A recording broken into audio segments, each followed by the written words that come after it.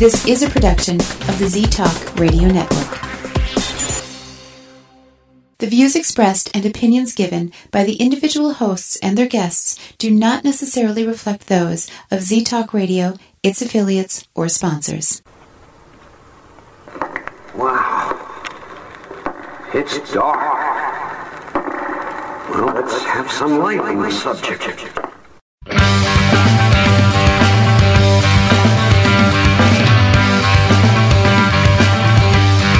Put on your critical thinking caps and please refrain from hugging. It's time for Dimland Radio with your host, Jim Dr. Dim Fitzsimmons. Behave. Behave. Right? You can behave. You're good. Alright. That'll be quiet. I gotta start the show now. Hello and welcome to Dimland Radio here on the Z-Talk Radio Network at ztalkradio.com. I'm your host, Jim Dr. Dim Fitzsimmons. Remember, I'm not really a doctor. I just play doctor online, and as I start my show, you may have heard me admonishing a certain guest that I have for this show. My cat decided to sit in my lap as I got started. So, we'll see how long this thing sits with me. How long do you think you'll sit with me, huh, kitty? Probably not very long. Anyway... Hey, welcome to Dimland Radio. Let's see. Let's get started. I'll start with some good news first. Let's start with the good news first. The good news is I got a call from my dad this week. He got a call from his health care provider, the clinic that he goes to. Got a call saying, well, I don't think it was the clinic exactly, but it was the company. It's Allina Health. That's who it is. He got a call from them saying that he has been selected to get his first dose of the COVID vaccine. I'm not sure which one it's going to be, the Pfizer or the Moderna. Don't know. He is scheduled to get it just before the end of the month. I asked, what about Mom? And he said, well, he asked them the same thing. What about my wife? Oh, there goes Kitty now. All right. Well, it's nice visiting. See ya. Go ahead. Good girl. Anyway, I know you couldn't hear any of that, and I could have just left it away, but what's the big deal? Anyway, so my mom has not gotten her schedule yet, so he's going to bring her with him, but I doubt as though they're going to let her push ahead in line. Maybe they will, maybe they won't. But anyway... So he's got his first dose coming, so that is good news. Let's see. I'm going to tell you about my sister's ex-husband. He was a fellow named Kent. Kent was born in Venezuela, grew up there in his early years, but I think still as a boy he moved to the United States and lived here, I think, since then. And he had kidney problems, and he had to get a kidney transplant when he was quite young. He married my sister and became part of our family. He was a good fella. He was kind of funny, and he was very very willing to play games with us and do things. In fact, there was one Easter weekend when he and my sister came up from Chicago, because that's where they lived, or near there anyway. One Easter, I think it was, and it was at the time when the film Casablanca had been re-released to select theaters.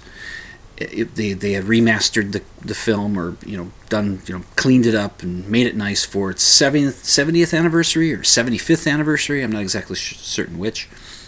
And not exactly certain which. And he was visiting, and I was asking everybody, the theater. There's a theater in Minneapolis called the Uptown Theater that plays the arty movies, the independent movies, that kind of stuff. And it was playing Casablanca, and I said, doesn't anybody want to go? Because I wanted to see it. I'd seen the movie. I've had it on VHS. but I had never seen it in the theater, and it was a cool opportunity to do it, and I didn't want to go alone. And Kent said, I'll go. So the next day, he and I went and watched the movie, which was great. It was the only time I've ever seen it on a big screen. And I knew the movie was funny. I knew it had, not jokes in it, but it had humor throughout the film. And I realized that, but when seeing it with an audience, I was struck with how funny the movie is. There's a wry sense of humor to that movie, and I guess it was the Epstein brothers that worked on the film, on the script. There was, I think there were 5 writers that worked on that film, which is not always a good sign that you're going to get a good movie. But Casablanca is one of the greats, one of the great movies. And seeing it with an audience, you got to hear people laughing at stuff, and I just, wow, and I'm laughing along with them, and I came away thinking, I don't laugh like that when I watch it by myself, but somehow with an audience, there's a difference. It's just a difference. Oh, we miss those times, don't we?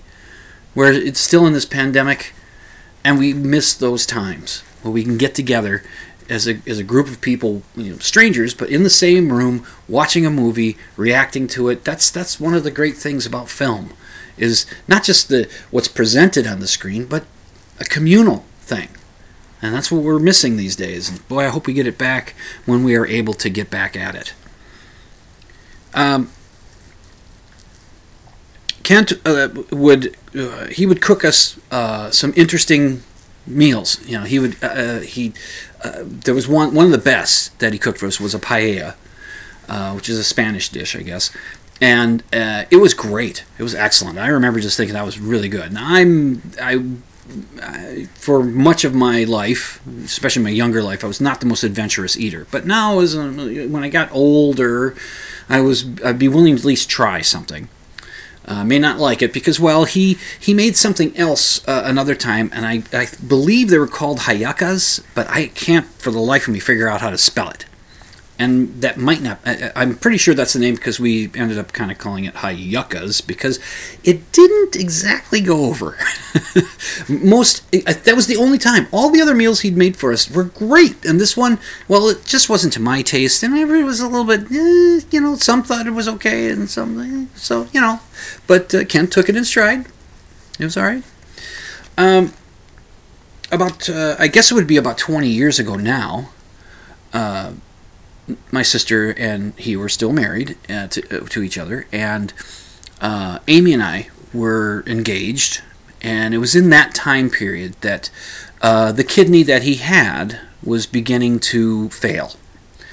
So he needed to go on dialysis, needed to get on the list to get another kidney, and we were hoping that could happen, and my sister just became his caretaker and just made sure that he was doing everything he needed to do to live until he could get another kidney.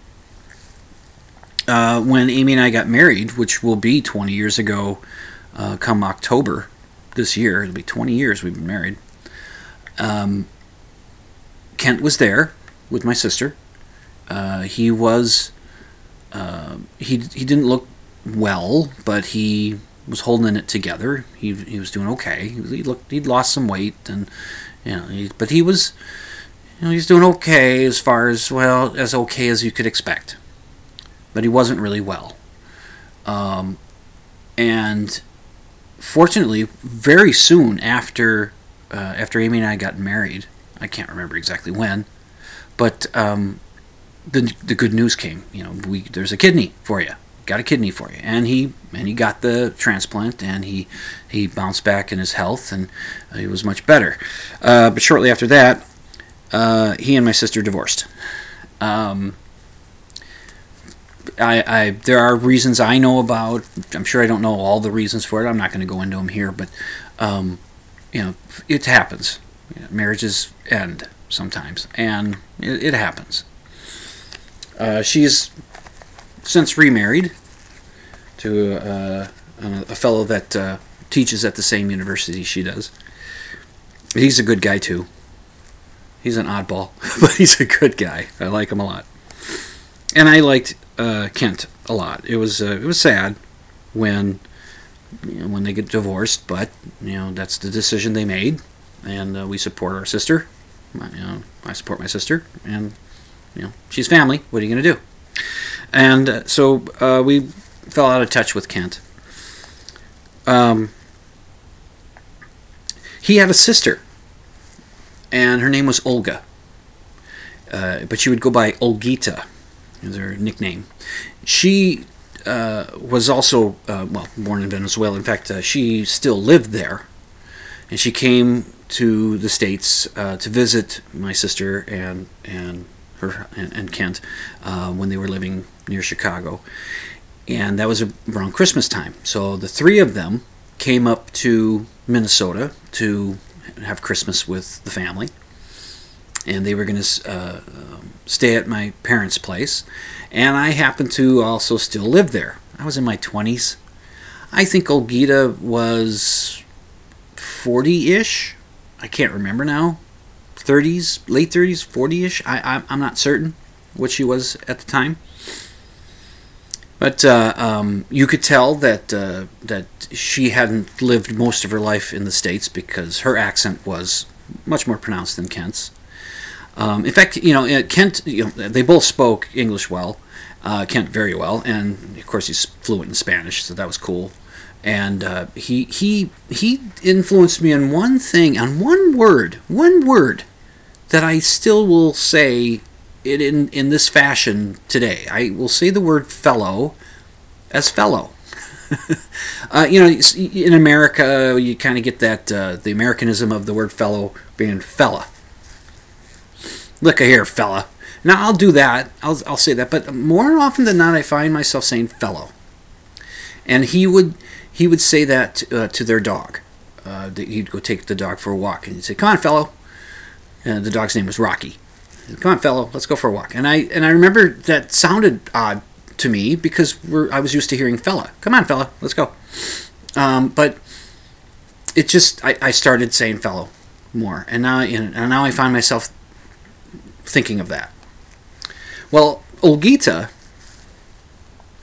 we were, I don't know, after dinner, sitting around the dinner table. I think we were having some wine or something, and we made a toast and said "Merry Christmas," something like that. And I looked over to Olgita and I said "Feliz Navidad," and she just got all weepy, but happy, and she just, I miss my home. And she gets up, she comes over and hugs me, and I was, "What are you doing?" "Why are you hugging me?" That kind of thing.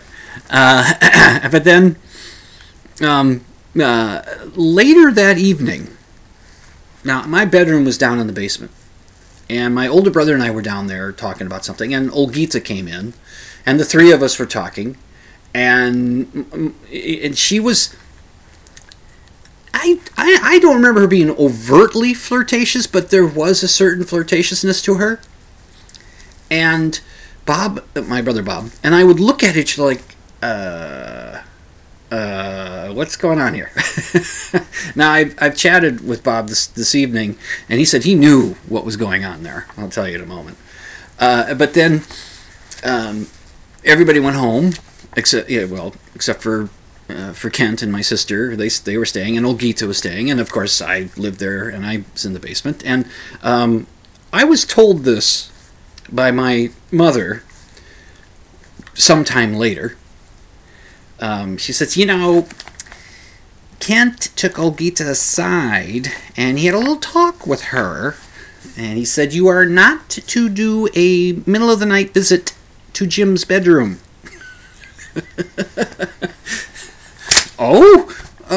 Why not? I'm an adult. So, I was a little disappointed, but I was more relieved than anything else. I think it was in my mind when I went to bed that night. I thought, Jesus, she's not gonna, nah, that's not gonna happen. It's me. That doesn't happen to me. It's me. That doesn't happen to me. No, of course, and it didn't happen to me, so because it's me. And when I was chatting with my brother this evening, he said, Kent had talked to him and said that she really wanted to come to America and live in America, and she was sort of looking for ways to get here. And so that's why she was being attentive to he and I. He and me. Whatever. To the two of us. Well, just this morning, my sister Nancy sent us a text. The siblings. We have a group text going to, make sure that we keep up on what's going on with Mom and Dad, and to talk about what decisions we might need to make, and just keep in touch with each other. And she texted me, us, this morning, and said that that Kent had died. And we're not exactly certain when. Might have been yesterday. Nancy thinks it was yesterday. And he had been in the hospital with some heart trouble. And he was recovering and going into rehab when he took a turn for the worst. He was 71 years old. At least my younger brother said he was 71. So I'm pretty sure he's right. I didn't know for sure. I knew he was a bit older than my sister. But it's kind of sad. It would be more impactful. I hate to say that, but it'd be more impactful if he were still part of the family. We'd lost touch with him for years. My sister, even though they lived in the same city, she said she hadn't seen him in years. But she has a friend that used to work with him, and there's mutual friends, and so she's going to find out some information and just to flesh it out for us. I asked her, I said, "Do you know what day he died?" And I said, I don't know why I want to know specifically. I just want to know. I think knowing the date it was, so we mark the calendar. It's just that. So I've been thinking about Kent today, and 71 is too young.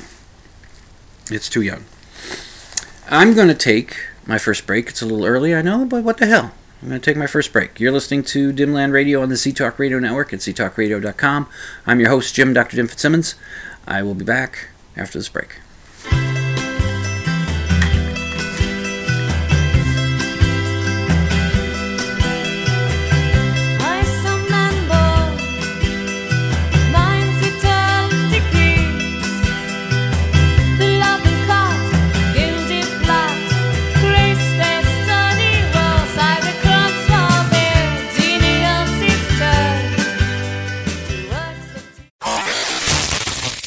You're listening to Z-Talk Radio, the number one choice for music, sports, news, and talk radio. So keep that dial locked to ztalkradio.com.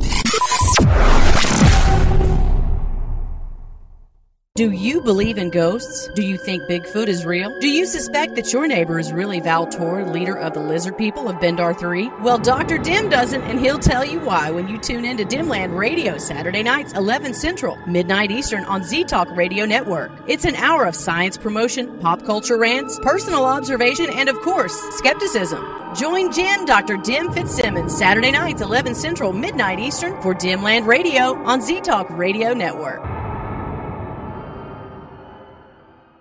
When, oh when, will someone design an exploding head emoticon? Please, someone, anyone. You're listening to Dimland Radio on Z-Talk Radio Network.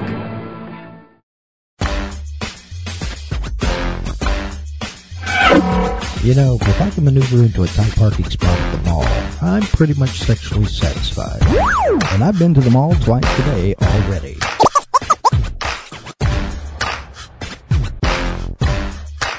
You're listening to Z-Talk Radio Network.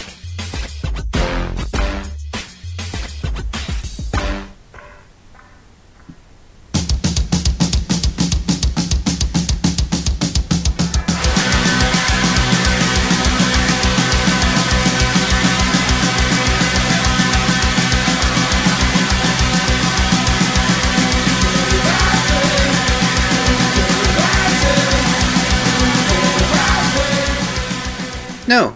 Hello. Welcome back to Dimland Radio here on the Z-Talk Radio Network at ztalkradio.com. I am your host, Jim, Dr. Dim Fitzsimmons. Emerald ash borer. That is an insect. It's an invasive insect, invasive in Europe and North America. It's this green little bug that originally came from Asia, made its way over to North America. It was first discovered in the Detroit area in Michigan in about 2002 or 2002. It loves ash trees.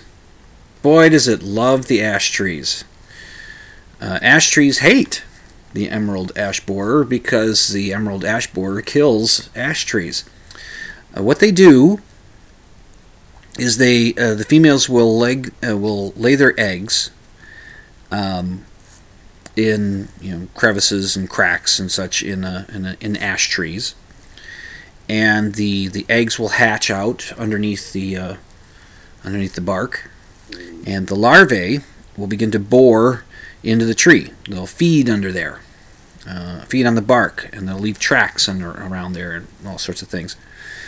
And the feeding will hinder the tree's ability to transport water and nutrients that it needs, and it can it'll it will not leaf out so well, and the bark will split, and the trees become in danger of just dying outright. The ash tree is one of the most abundant trees in North America. There's estimated to be between 7 to 9 billion ash trees.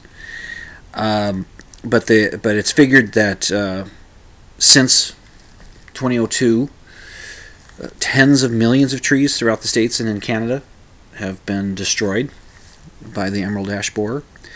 I'll link to the site that I get this from. I get it from arborday.org. I'll link to the site. You can get to that by going to dimland.com and clicking on the show notes.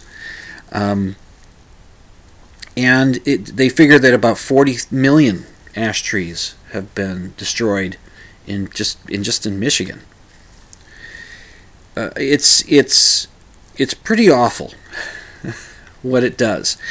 A couple of years ago, long-time listeners to my show may recall that I talked about something that happened over in my parents' neck of the neighborhood.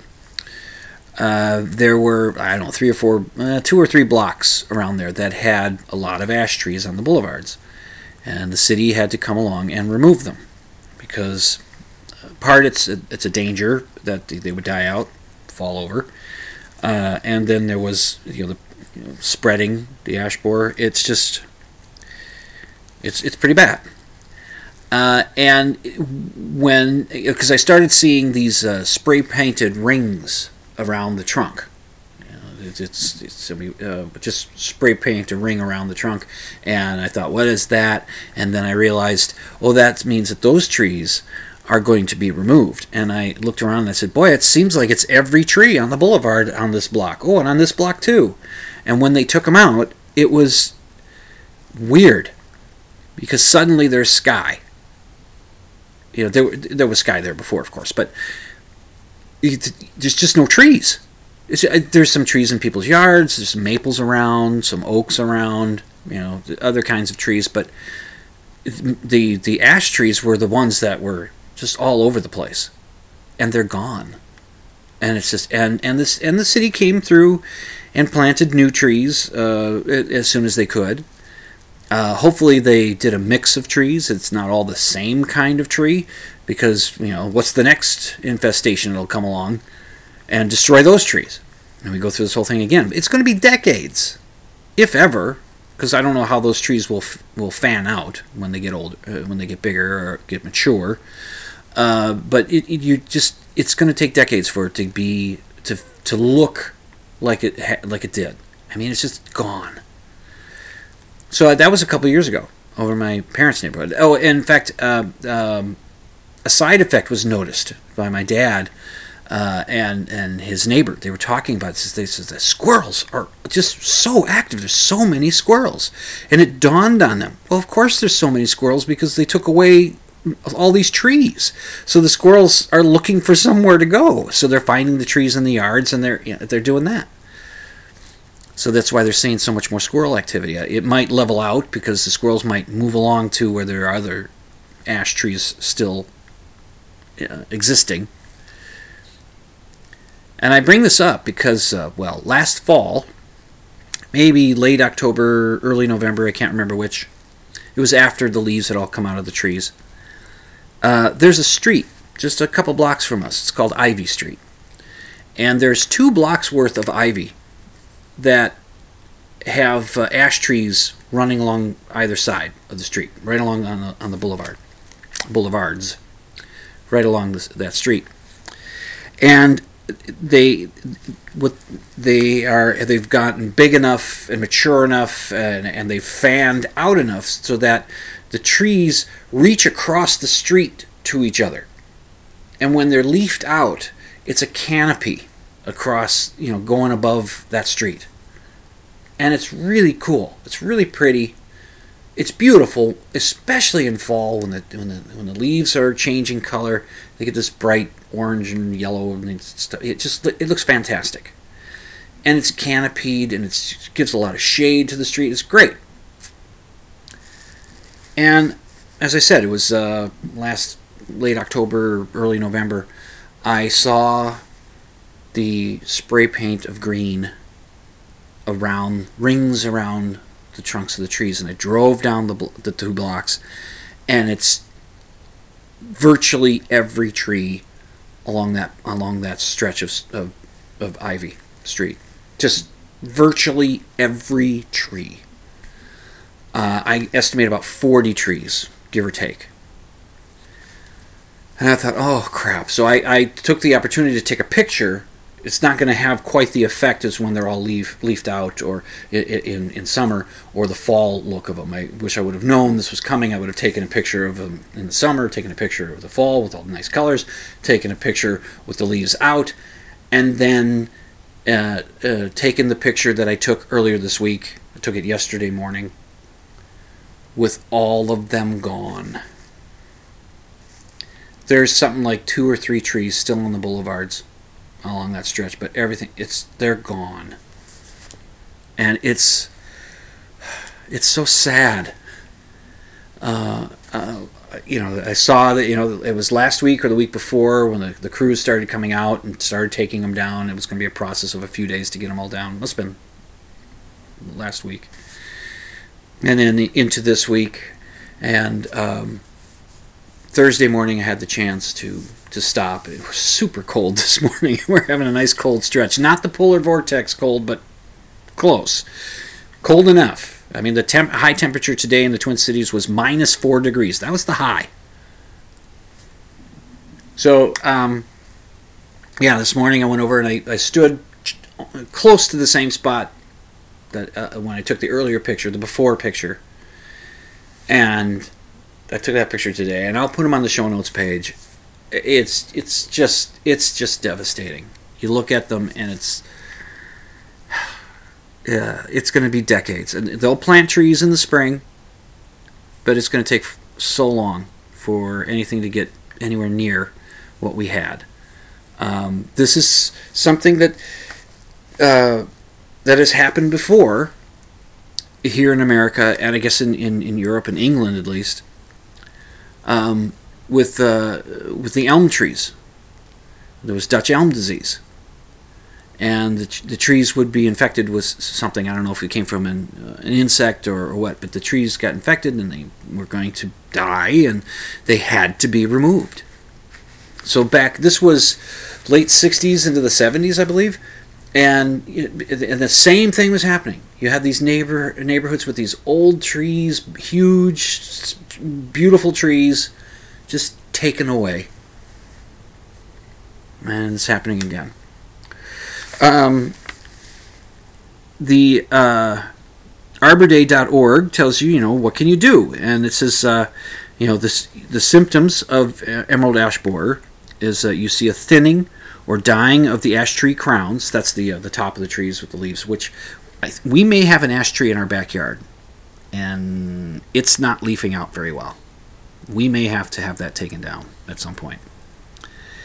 The There are suckers at the base of the tree. That's the little bits of tree that comes up, little bits that come off on the bottom. It always bothers me when people allow that to happen on their trees on their boulevards. And it's just like, go out and cut off the suckers. Cut them off.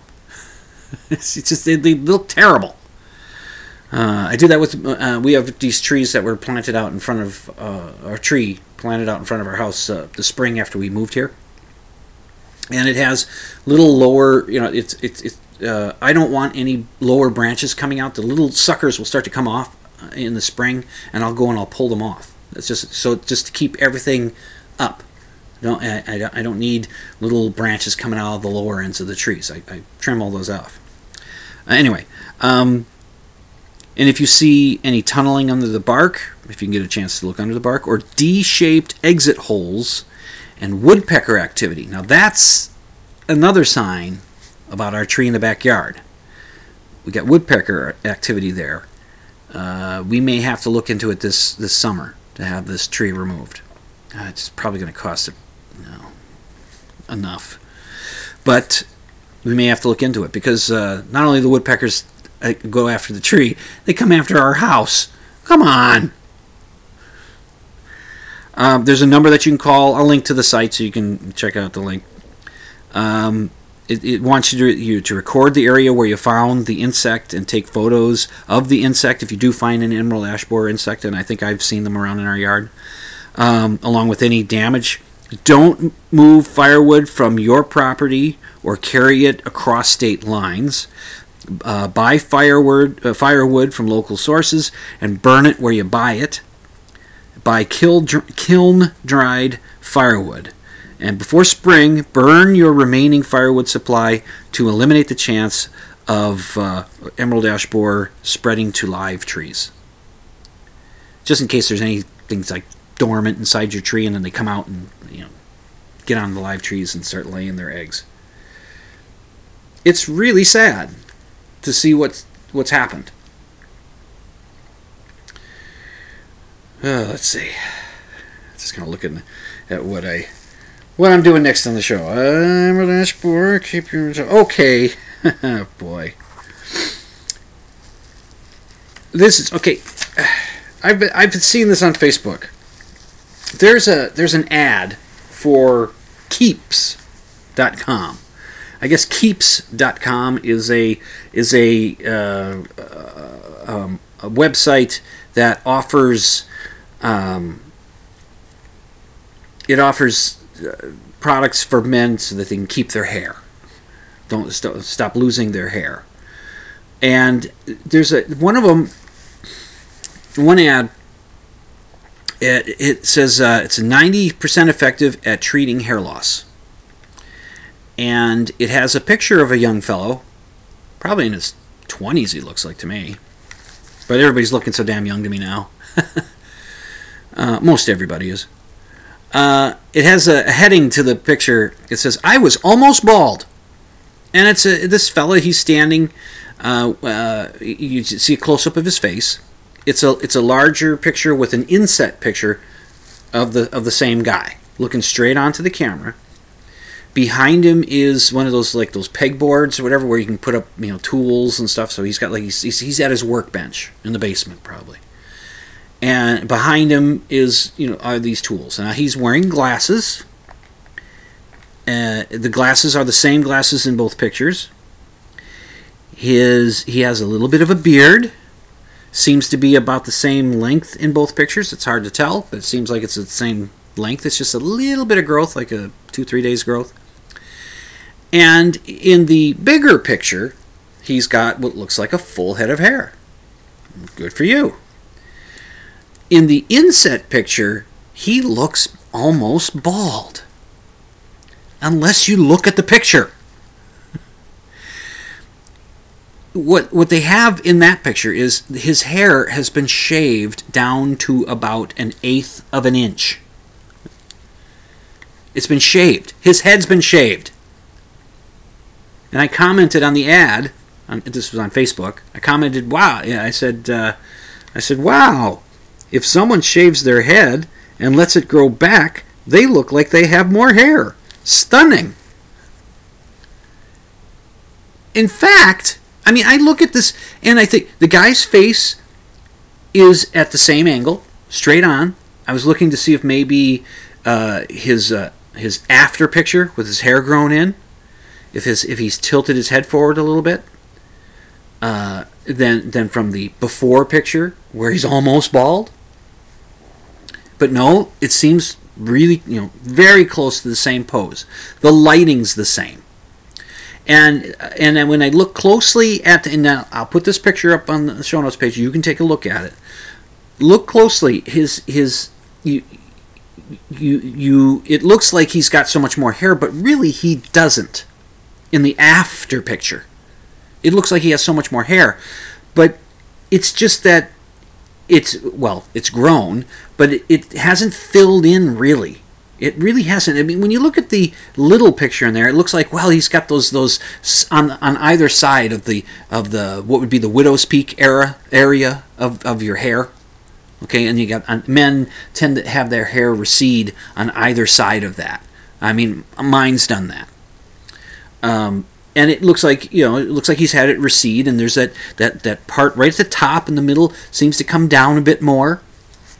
It does, and it looks like it comes down, but the top of his head is just, in the before picture, it's just a fraction away from the top of his hair, because his hair is like cut down to about 1/8 of an inch, maybe a little bit more than 1/8 of an inch, maybe a quarter. Not quite a quarter, I think, but so this, if you look at the after picture, he hasn't gained. The hair hasn't encroached on those areas. It's just that they've grown. It hasn't come down.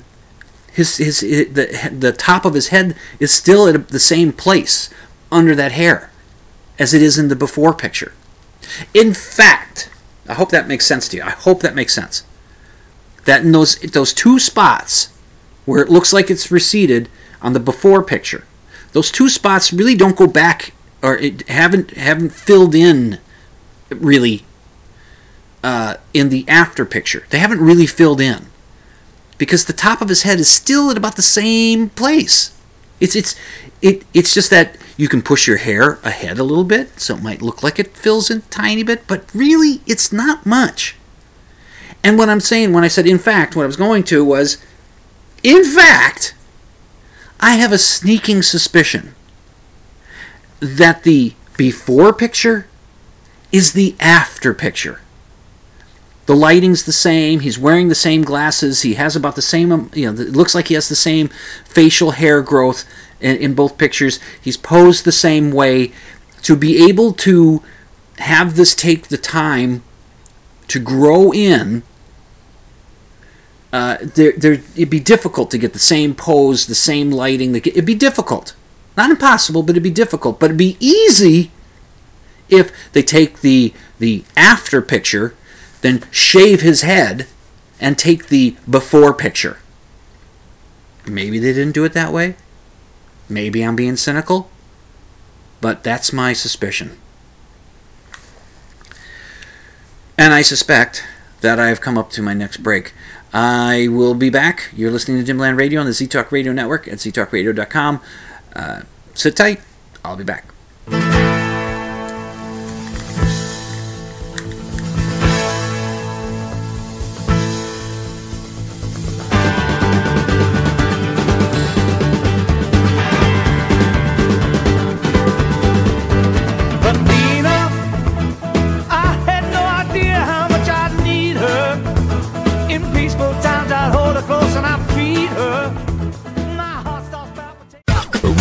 Those other guys.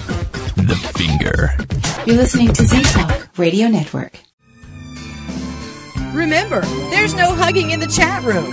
You're listening to Dimland Radio on Z-Talk Radio Network.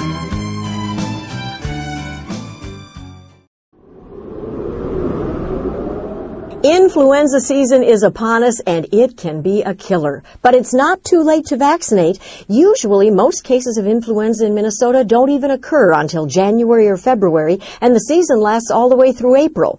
Get a flu shot now, and you'll protect not only yourself, but those around you. See your doctor or visit mdhflu.com to find a flu clinic near you. This message from the Minnesota Department of Health.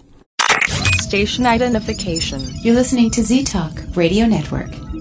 Operating frequency. On ztalkradio.com.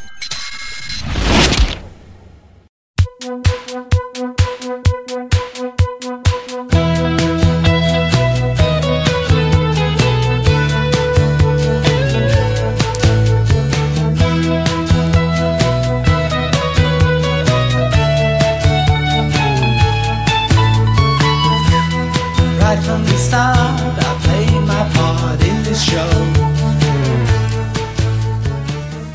And welcome back to Dimland Radio here in the Z-Talk Radio Network at ztalkradio.com. I'm your host, Jim, Dr. Dim Fitzsimmons. What was that break, like 30 seconds? My goodness, that was nothing. What the hell? It gets done so quick, I barely had a chance to take a sip of my beer. And speaking of hair loss miracles, or hair restoration miracles, there's this piece of bullshit I saw on Facebook. Wait to get a look at this image. Some fellow named David DiMuzio. It's a sponsored thing, so I can say his name. It's a sponsored posting on Facebook. You know, they get that underneath. They try to make it look like, oh, here's just somebody, you know, posting on Facebook, but then you see that sponsor. At least they have to do that. They have to tell you this is an ad. But if you're not paying attention, it looks like it's just some dude named David is sharing this wonderful thing.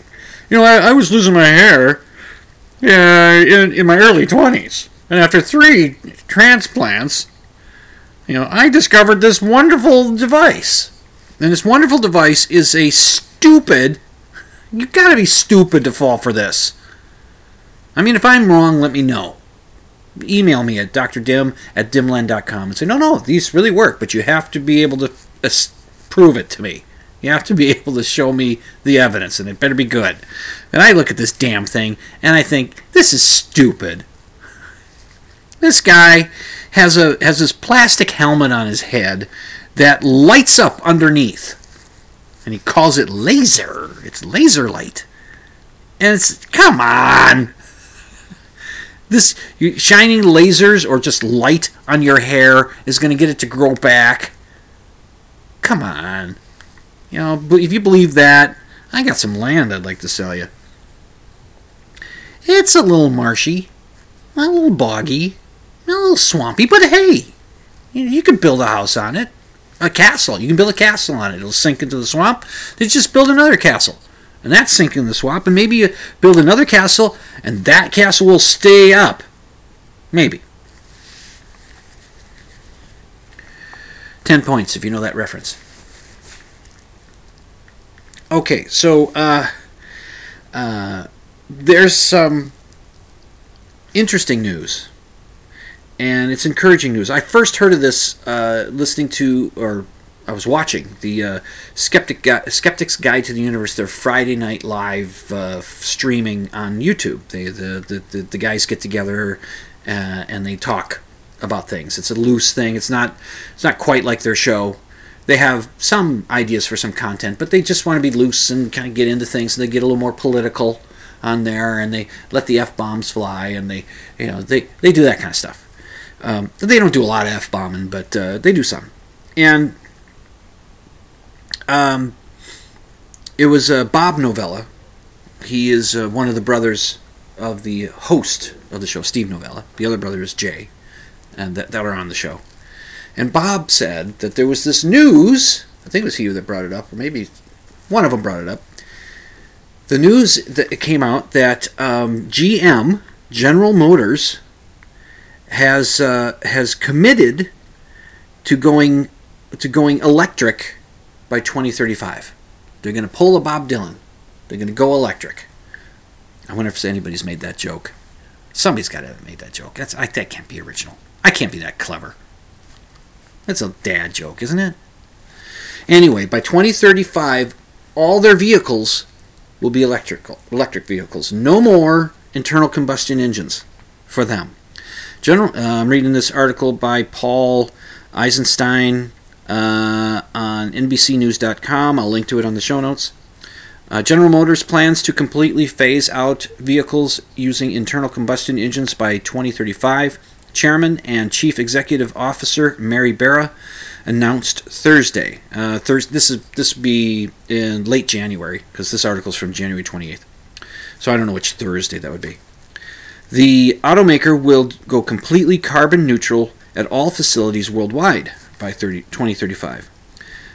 Barra has frequently touted GM's plan for an all-electric future, recently increasing to 30 the number of pure battery electric vehicles it will launch by the middle of this decade. But this marks the first time the largest Detroit automaker has set a hard target for completely phasing out gas and diesel engines for all light-duty vehicles, including pickups and SUVs. GM is also working on clean technology for heavy-duty trucks. On Wednesday, GM announced it will provide fuel cell technology for Navistar International Corporation, and it is looking for other applications of the hydrogen technology it is developing as part of a joint venture with Honda. I looked to see if Ford has something like this going, or Chrysler, but I couldn't find that they do exactly, but I gotta believe they're going to follow suit. And that's cool. I mean, I would like to get an electric car. I said to my wife, the next car, an electric car, would be nice. There's also the state of California. They've set a goal of being 100% of new vehicle sales in the state will be electric vehicles, and that's also by 2035. They want to do that. Global climate change is real. The evidence points to it being mainly caused by human beings, and this is part of the solution. There's other things that need to be done, but this is part of the solution. It's just encouraging news. It's interesting news to hear it from GM. It's a big deal. It's a big deal when it comes to cars and trucks and such. Speaking of gas, I saw this meme on Facebook a while back. It was it shows a young woman who is gassing up her car, but and it says underneath it, because it's a little unusual where she's gassing up the car. Oh, she's at a gas station, but I mean, where on the car she's gassing it up? It says, "Who remembers pumping gas behind your license plate?" Now, I've never had a vehicle that did that, but I do recall those cars, and I think I have gassed up a car that had that. It wasn't my car, but I think I have. Or at least I witnessed someone doing that with their car. The license plate will come forward, and there's the gas cap and the little funnel thing that you put the pump thing in there, and then pump the gas in through the back. But what struck my attention here was the gas pumps are behind her with the gas prices on top of them. And the gas prices they show are the regular gasoline. That's leaded gasoline. So that goes back to when there was still lead in gas. Then there's unleaded, and then there's premium. The leaded gasoline is $1.30 a gallon. The unleaded is $1.36, and the premium is $1.46. Now, I use the $1.36 price as my base here to tell you this. Today, gas is really cheap.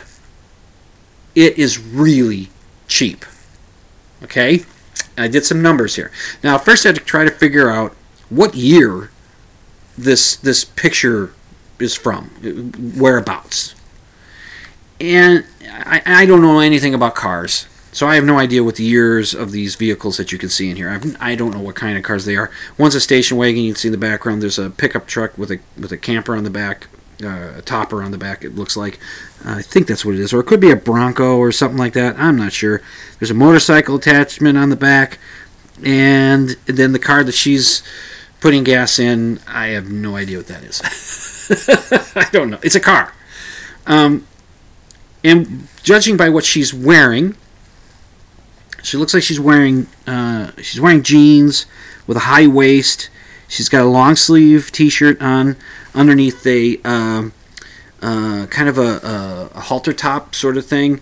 Well, it has short sleeves over it, and she's got it tied around her waist, like the shirt tails are tied around her waist and hanging in front of her.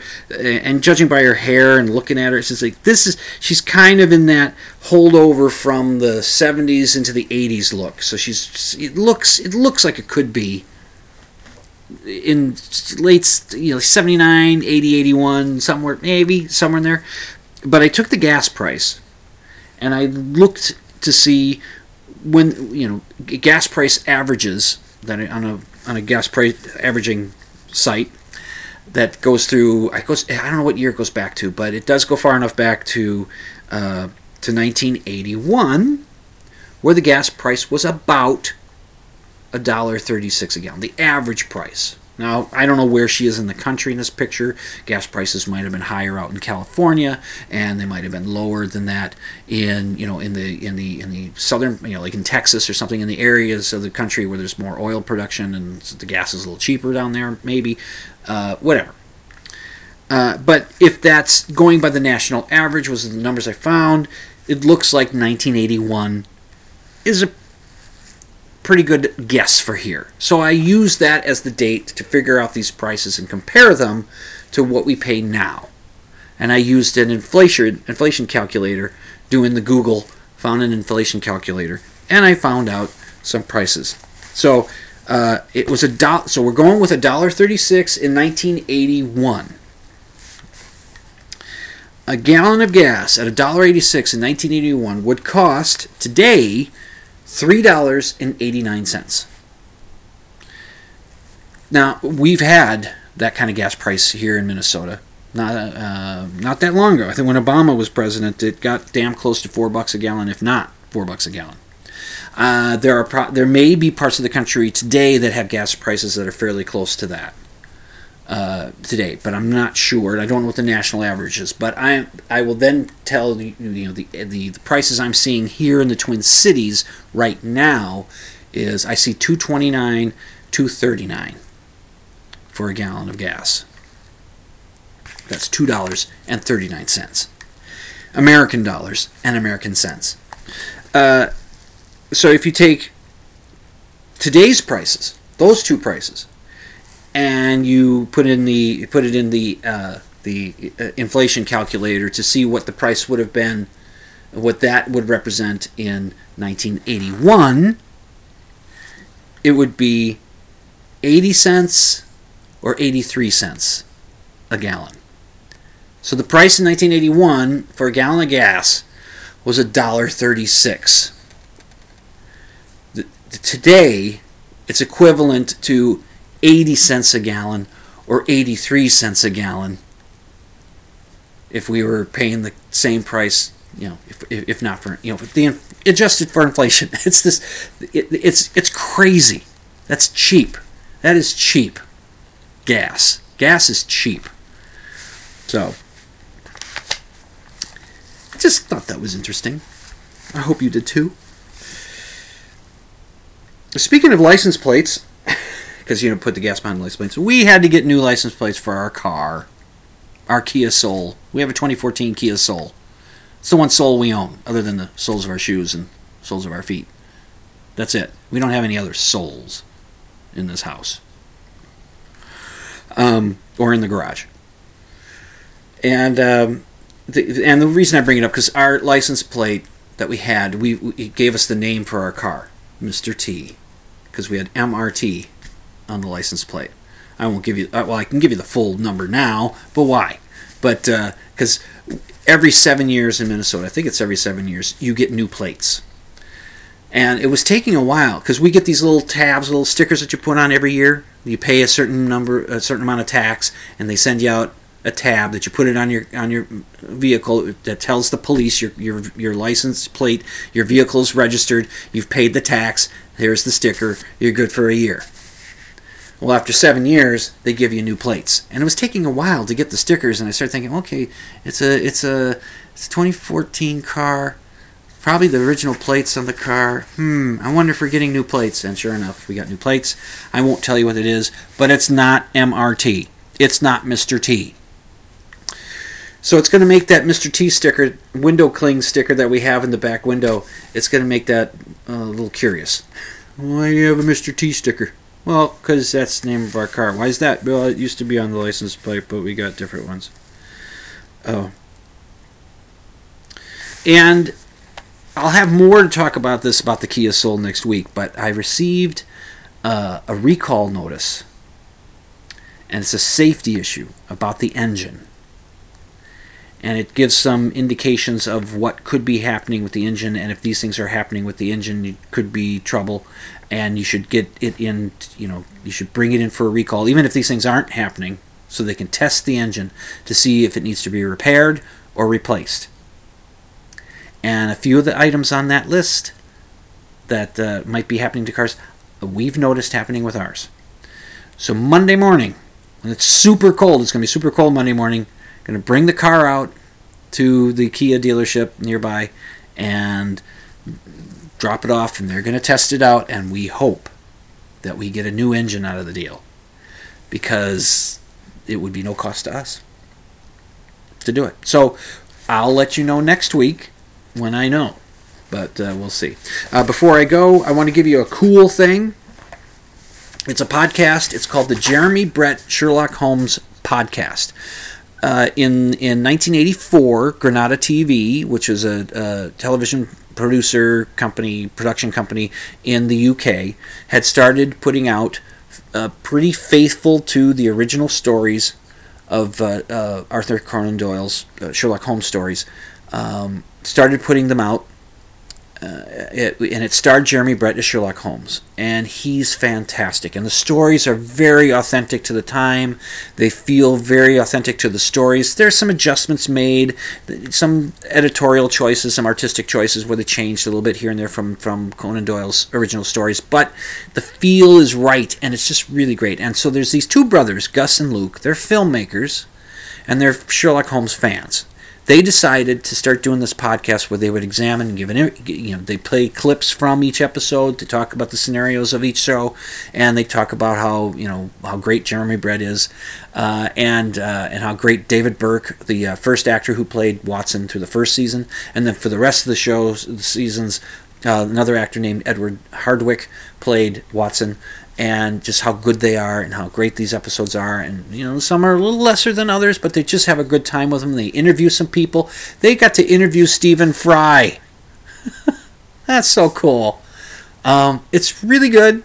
The host, the main brother that takes you through each episode before the two brothers get together and talk about the episode, his name is Luke. And Luke has a very unique pattern of speaking. It's like he talks like this about what he's talking about on the show. Jeremy Brett, then Sherlock Holmes, then tells Watson, "Be sure to get your revolver. This may be a dangerous night." And I listen to it at 1.5 speed. So he's got that da da da da da da da da kind of thing, way of saying a sentence. So at regular speed, it's probably more like da da da da da da da da ba ba ba ba. But it's just he has that, and that's just a nip. It's a cool show. I wouldn't want to make him self-conscious about it. I think you should check it out. I think it's pretty damn cool. It's called the Jeremy Brett Sherlock Holmes Podcast, and I'll link to their website on the show notes page. Go to dimlen.com, click on the show notes, and you'll get to all of it. And yeah, I think if you're a fan of Sherlock Holmes, you should check out those episodes. Find them. A lot of them are on YouTube. You can watch them there. And listen to these guys talk about it. I think, and they come up with all kinds of neat little background information about the actors, about production, and all this stuff. It's really cool, really thought out. It's worth your time. Check it out. Good night, Herr Doctor. Good night, Frau Blucher. Gee whiz, we came to the end of another show. I hope I didn't end it too early. But you've been listening to Dimland Radio on the ZTalk Radio Network at ztalkradio.com. I'm your host, Jim Dr. Dim Fitzsimmons. Wash your hands, wear a mask, keep your distance, stay home when you can, get that vaccine when it comes out, and always remember to sleep with the lights off.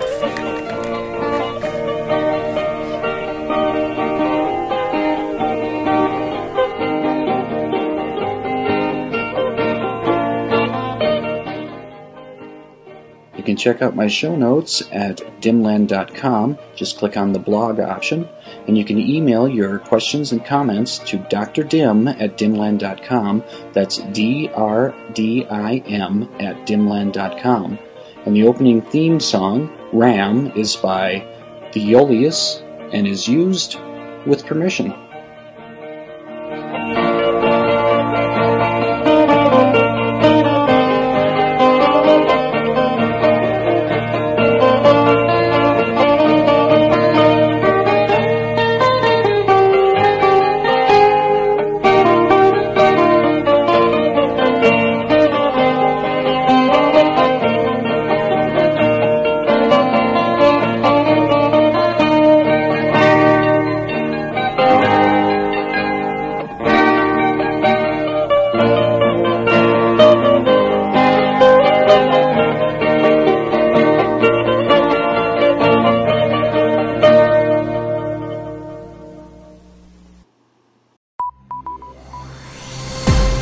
This has been a production of the ZTalk Radio Network.